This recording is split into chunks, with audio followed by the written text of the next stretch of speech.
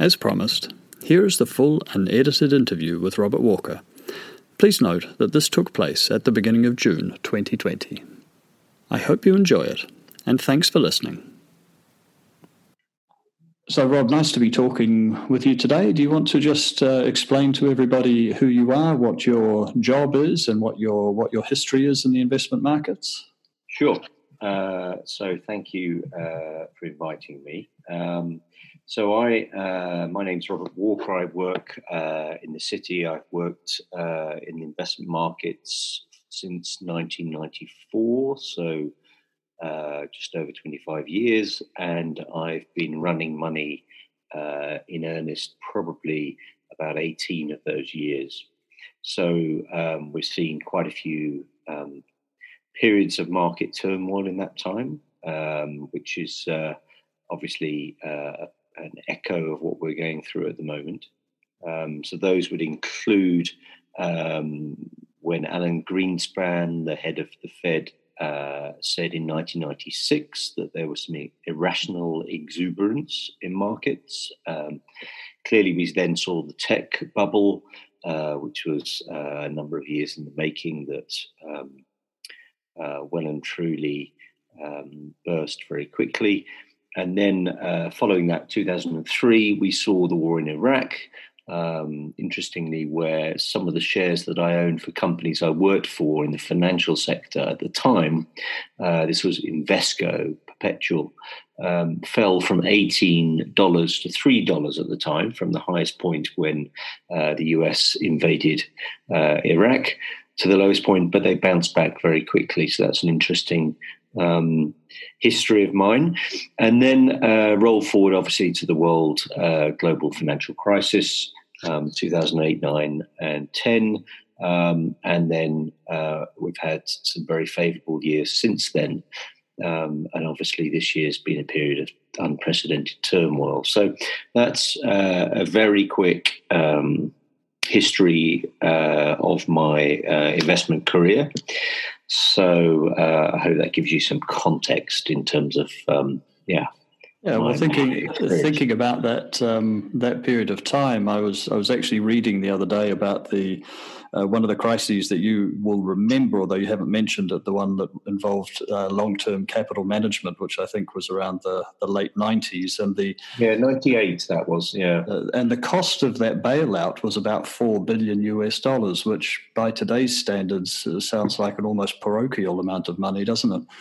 Yeah, so that was a company that was effectively borrowing in sovereign debt and investing in corporate debt and earning the difference between the two, but leveraging that investment, I think it was over 100 times from memory. So when some volatility occurred, obviously leveraged investors, particularly that are trying to increase returns on the upside, are very much exposed to the downside. So there was a blip in markets, and it was only for a few months. It wasn't a prolonged crisis in terms of the overall market. But interestingly, Alan Greenspan also said, it was Warren Buffett said, when the tide goes out, you find out who's been swimming naked. And it takes those sort of events for to expose, I think, investors who've taken too much risk and borrowed money to invest, which is something that I would never personally advocate. But hedge funds at the time did it over 100 times, which is astounding, really. But it shows you, I think, the degree of development that we've seen since then in terms of regulation. I really don't think that would be allowed to happen today. Yeah, it's interesting. You touched on a couple of things there. One is volatility and what that can do to asset markets. And one of the clips that I shared earlier in the podcast was Warren Buffett at his annual general meeting quite recently, and he mentioned that there were 3 times in the history of Berkshire Hathaway, his holding company, where the stock has gone down peak to trough over 50%. So there is something even with a very solid investor like Buffett that still doesn't render you immune to volatility. So I was wondering if you might just speak to that a little bit. I sometimes say to people, if you want to invest without volatility, it's rather like wanting to have a swim without getting wet. I was just wondering to what extent you agree with that comment, and to what extent you think that volatility is just a normal part of the investment process, and not really the same thing as risk in its true sense. Yeah, well, I guess volatility is one measure of risk, but there are many others. And some might say the risk should be defined as a permanent loss of capital. And I guess that's the key point, is that Warren Buffett, in his Berkshire Hathaway investment company, has no fixed time horizon. So he can afford to take a multi-decade view with regard to shorter-term market volatility, whether that's over 1, 3, or 5 years. And it's interesting you mentioned that it halved in value a few times. There's also an interesting example with Amazon, which is the world's one of the largest companies in the world, clearly a beneficiary of the COVID virus online shopping trend. And that's grown 100,000% since it listed on the market. But along the way, investors have seen it fall 95% from peak to trough once, over 50% 6 times, and 15% 100 times. And it's fallen 6% in a day, nearly 200 times. So to earn that 100,000% growth since it listed, you've had to endure a huge amount of volatility along the way. So if you had the luxury of not having to have your capital back, you can, just as Warren Buffett does, I think you can ride through those periods of volatility. Our clients that we look after, or I've looked after historically, and this would apply to most of the industry, have a very different time horizon. Some of our clients say we have between 3 and 5 years, which we would regard to be quite a short-term time horizon. 6 to 10 years would be, I would classify as a medium-term time horizon. And over 10 years, I would say, is long-term. So take the global financial crisis. Clearly, had you required your capital back at the low point, that's a permanent loss of capital and therefore ruinous to your overall wealth. But this is why we spend a huge amount of time going through our clients' attitude to risks. And we ask a number of theoretical questions before we start a relationship, which covers off scenarios such as that and what their reaction might be. Clearly, when they need the money back is also another factor. So I've mentioned those time horizons, and Warren Buffett, I think, is an extreme long-term scenario. I think realistically, unless you're putting money away for children, they don't anticipate until they're age 30 from the year of birth. I think most people have a time horizon lower. But over 10 years, what I've experienced in my career is that in periods such as the one we've just experienced, or the global financial crisis, or that experience with my Invesco perpetual shares back in 2003, when they fell from $18 down to $3, is that unless you're forced to have that capital back, you can afford to remain invested and enjoy the recovery when it comes. And the last 10 years to the end of 2019 has proved, since the global financial crisis, that growth investors who are the most exposed to that volatility and temporary loss of capital in markets had the luxury of not crystallizing those losses and remaining invested for the recovery when it came. So most clients that I look after sit somewhere in the middle of cautious and growth, so that's obviously balanced. 6 to 10 years, I think, is sufficient time to remain invested after a period that we've just seen and the global financial crisis, and see some sense of recovery of your capital and indeed growth. And what we saw since the financial crisis to the end of last year was a very favourable period of returns for clients. And so we're not in a position to promise what might happen in the future, because no one knows the path of what's ahead of us. But clearly you've seen a recovery since the low point of the 20th of March. And unless you were forced to liquidate right at the low point, you've seen, clients of mine have seen losses of single digits this year, when the FTSE, for example, FTSE 100 is down 20%. So that gives you some idea of what clients have experienced this year. Okay, and in terms of, I mean, it's one thing to have theoretically the capacity to be able to ride out the storm. It's another thing when you're in the middle of the storm and your emotions start to take over. Now, I assume that you're able to manage that fairly well. What's the kind of thing that you say to clients when you're in that moment? When the markets are having some of those, terrible down days where you might see, several percentage points wiped off the major indices, how do you personally remain convinced that you're going in the right direction? Because I think all of us feel that that sort of nagging concern in the pit of our stomachs at times, and it's important to be able to manage that. What's your thought process? How do you manage that as a firm?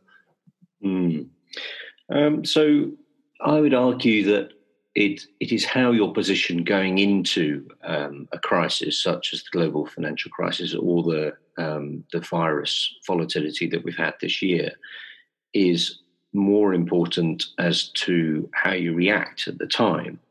So in my experience over that 20 plus year history, we've tended to do a huge amount of work on a client's circumstances in terms of, do they need the capital back? Do they need an income? What is their time horizon? Is this the pot of capital they just don't need to touch for a period of time? And typically all that homework that we do pays dividends in terms of, clearly these are emotional times. We're not robots. We're all human beings. We all have emotions when it comes to these sort of things. But that focus on quality in terms of companies that we've invested with. So these tend to be companies that have lower levels of debt, are in stronger positions of either technological advantages, or have a franchise in terms of patents or branding, such as a good example might be LVMH, the luxury goods company.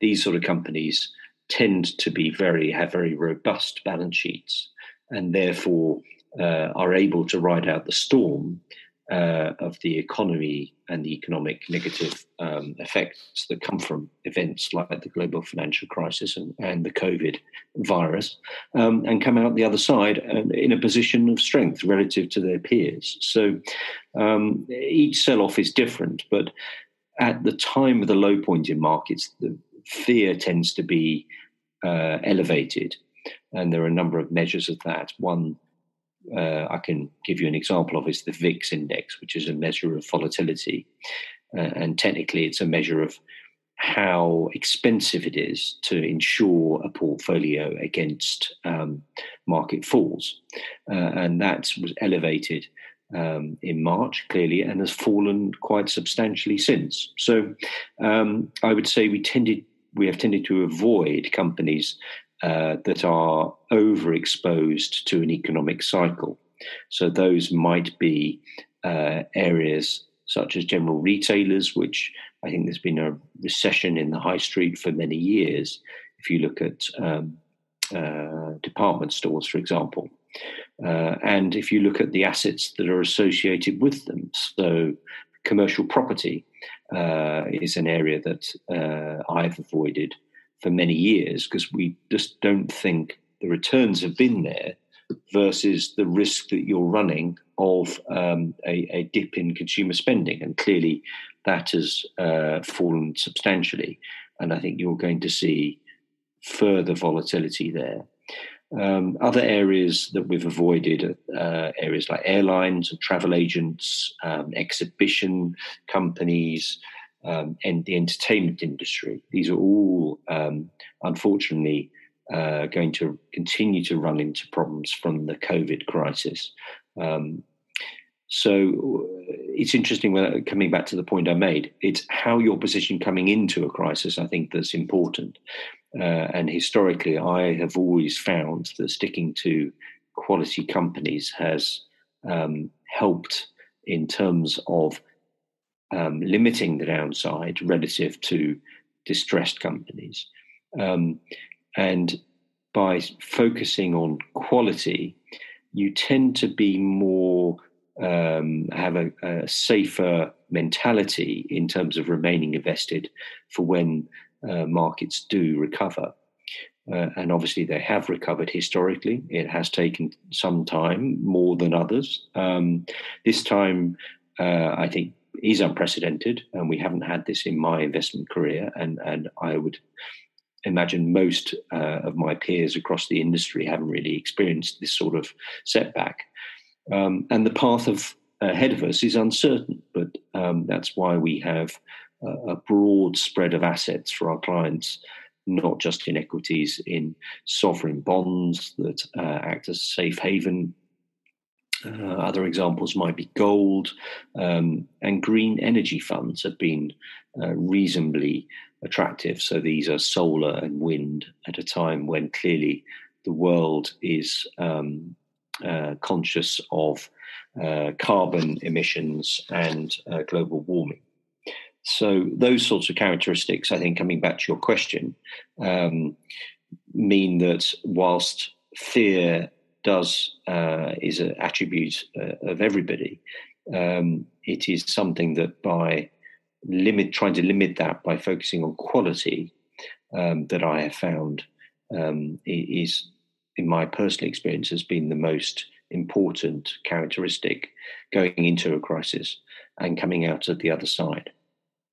Okay, that's interesting, and I think fear really is something that's born from the unknown. What we don't know, we tend to be afraid of, and I think that's being played out with the the health crisis that we're in at the moment. There's still so many things we don't understand. But if I was to sum it up for you, based on what you've just been saying, your own level of confidence in terms of the portfolios that you manage, it comes from the fact that you've refined a process through long experience, so you understand fully what it is that you're investing in, and so that gives you the confidence when you find yourself in an uncertain moment like we are in today, that you can stay the course because you know that the businesses that you invest in, the investments that you make, will still be there and will be able to recover once we're on the other side. Is that fair to say?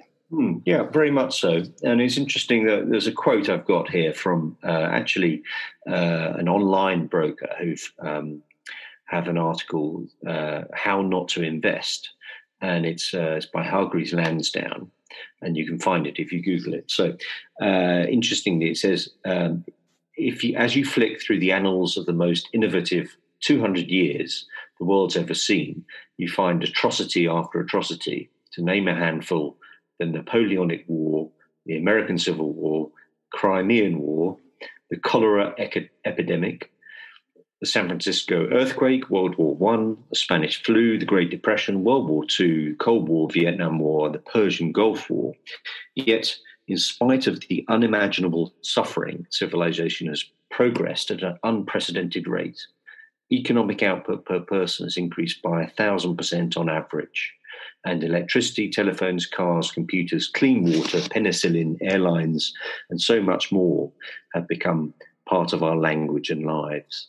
So, that quote is an interesting fact that clearly these are unprecedented times. But I think if you were to go back through each of those events, you could say, you could speak in a similar fashion. So clearly human beings our ability to innovate and to survive are quite key metrics in this. And ultimately, we will find a solution to the COVID crisis, whether that's a vaccine, no one quite knows yet, or whether it is the way that society evolves. But there will be clearly some uncertain times ahead. But I believe that we have tried to focus on companies that will be robust during this time and come out of it stronger. So, and that gives me a lot of reassurance personally. Yes, I think some of the problem is that good news doesn't tend to sell newspapers, and probably social media only accentuates that sort of phenomenon. So just a final question for you. Are there always opportunities that arise at these times? And how do you make sure that you're positioned to be able to take advantage of them when they do arise? Yeah, so hindsight investing is a wonderful thing where you can look back on the past and it seems obvious to you at the time what you should have done. And interestingly, if you go back through my career, the times of the tech bubble fallout, where before, just at the peak of the bubble, there were some companies like Diageo, Unilever, consumer goods companies that were very lowly valued, tobacco companies being another good example. And then 2003, the market hit a low point and rebounded extremely swiftly. So the market tends to drop when nerves and fear are at their highest. And clearly, you never quite know the bottom when you're going through the fall of markets. But I would say each crisis brings a degree of opportunity. It does take nerves of steel to invest when market fears are at their highest. And as you say, newspapers sell bad news. And perversely, when we are feeling our most optimistic tends to be when the economy is doing very well. And that seems like a good time to invest. Actually, the perfect time is doing, again, what Warren Buffett has said, which is be greedy when people are fearful and vice versa. So I wouldn't say this year, I think the path ahead of us is genuinely different this time in terms of being unprecedented. If we do have a second wave of the virus, or if the realization takes hold that the level of economic activity is significantly lower than we were last year, it could be that we're in for another bout of volatility. Should that happen, I feel that there will be some opportunities ahead in terms of buying good quality companies that perhaps are exposed to more of the economic cycle than the defensive assets that I've spoken about that we're currently invested. So my philosophy here is to keep an eye on the headlines, look at the signals that might happen in terms of the market going through a period of another low point. And perhaps that presents an opportunity over 5 to 10 years. But it's I think personally, it's important to avoid being looking at a view on 2 months as to a company you might think is distressed and would recover, because equally it could go lower. So I think that answers your question. Yeah, that's great. Okay, well, thanks for your time, Rob. I think that's been very useful,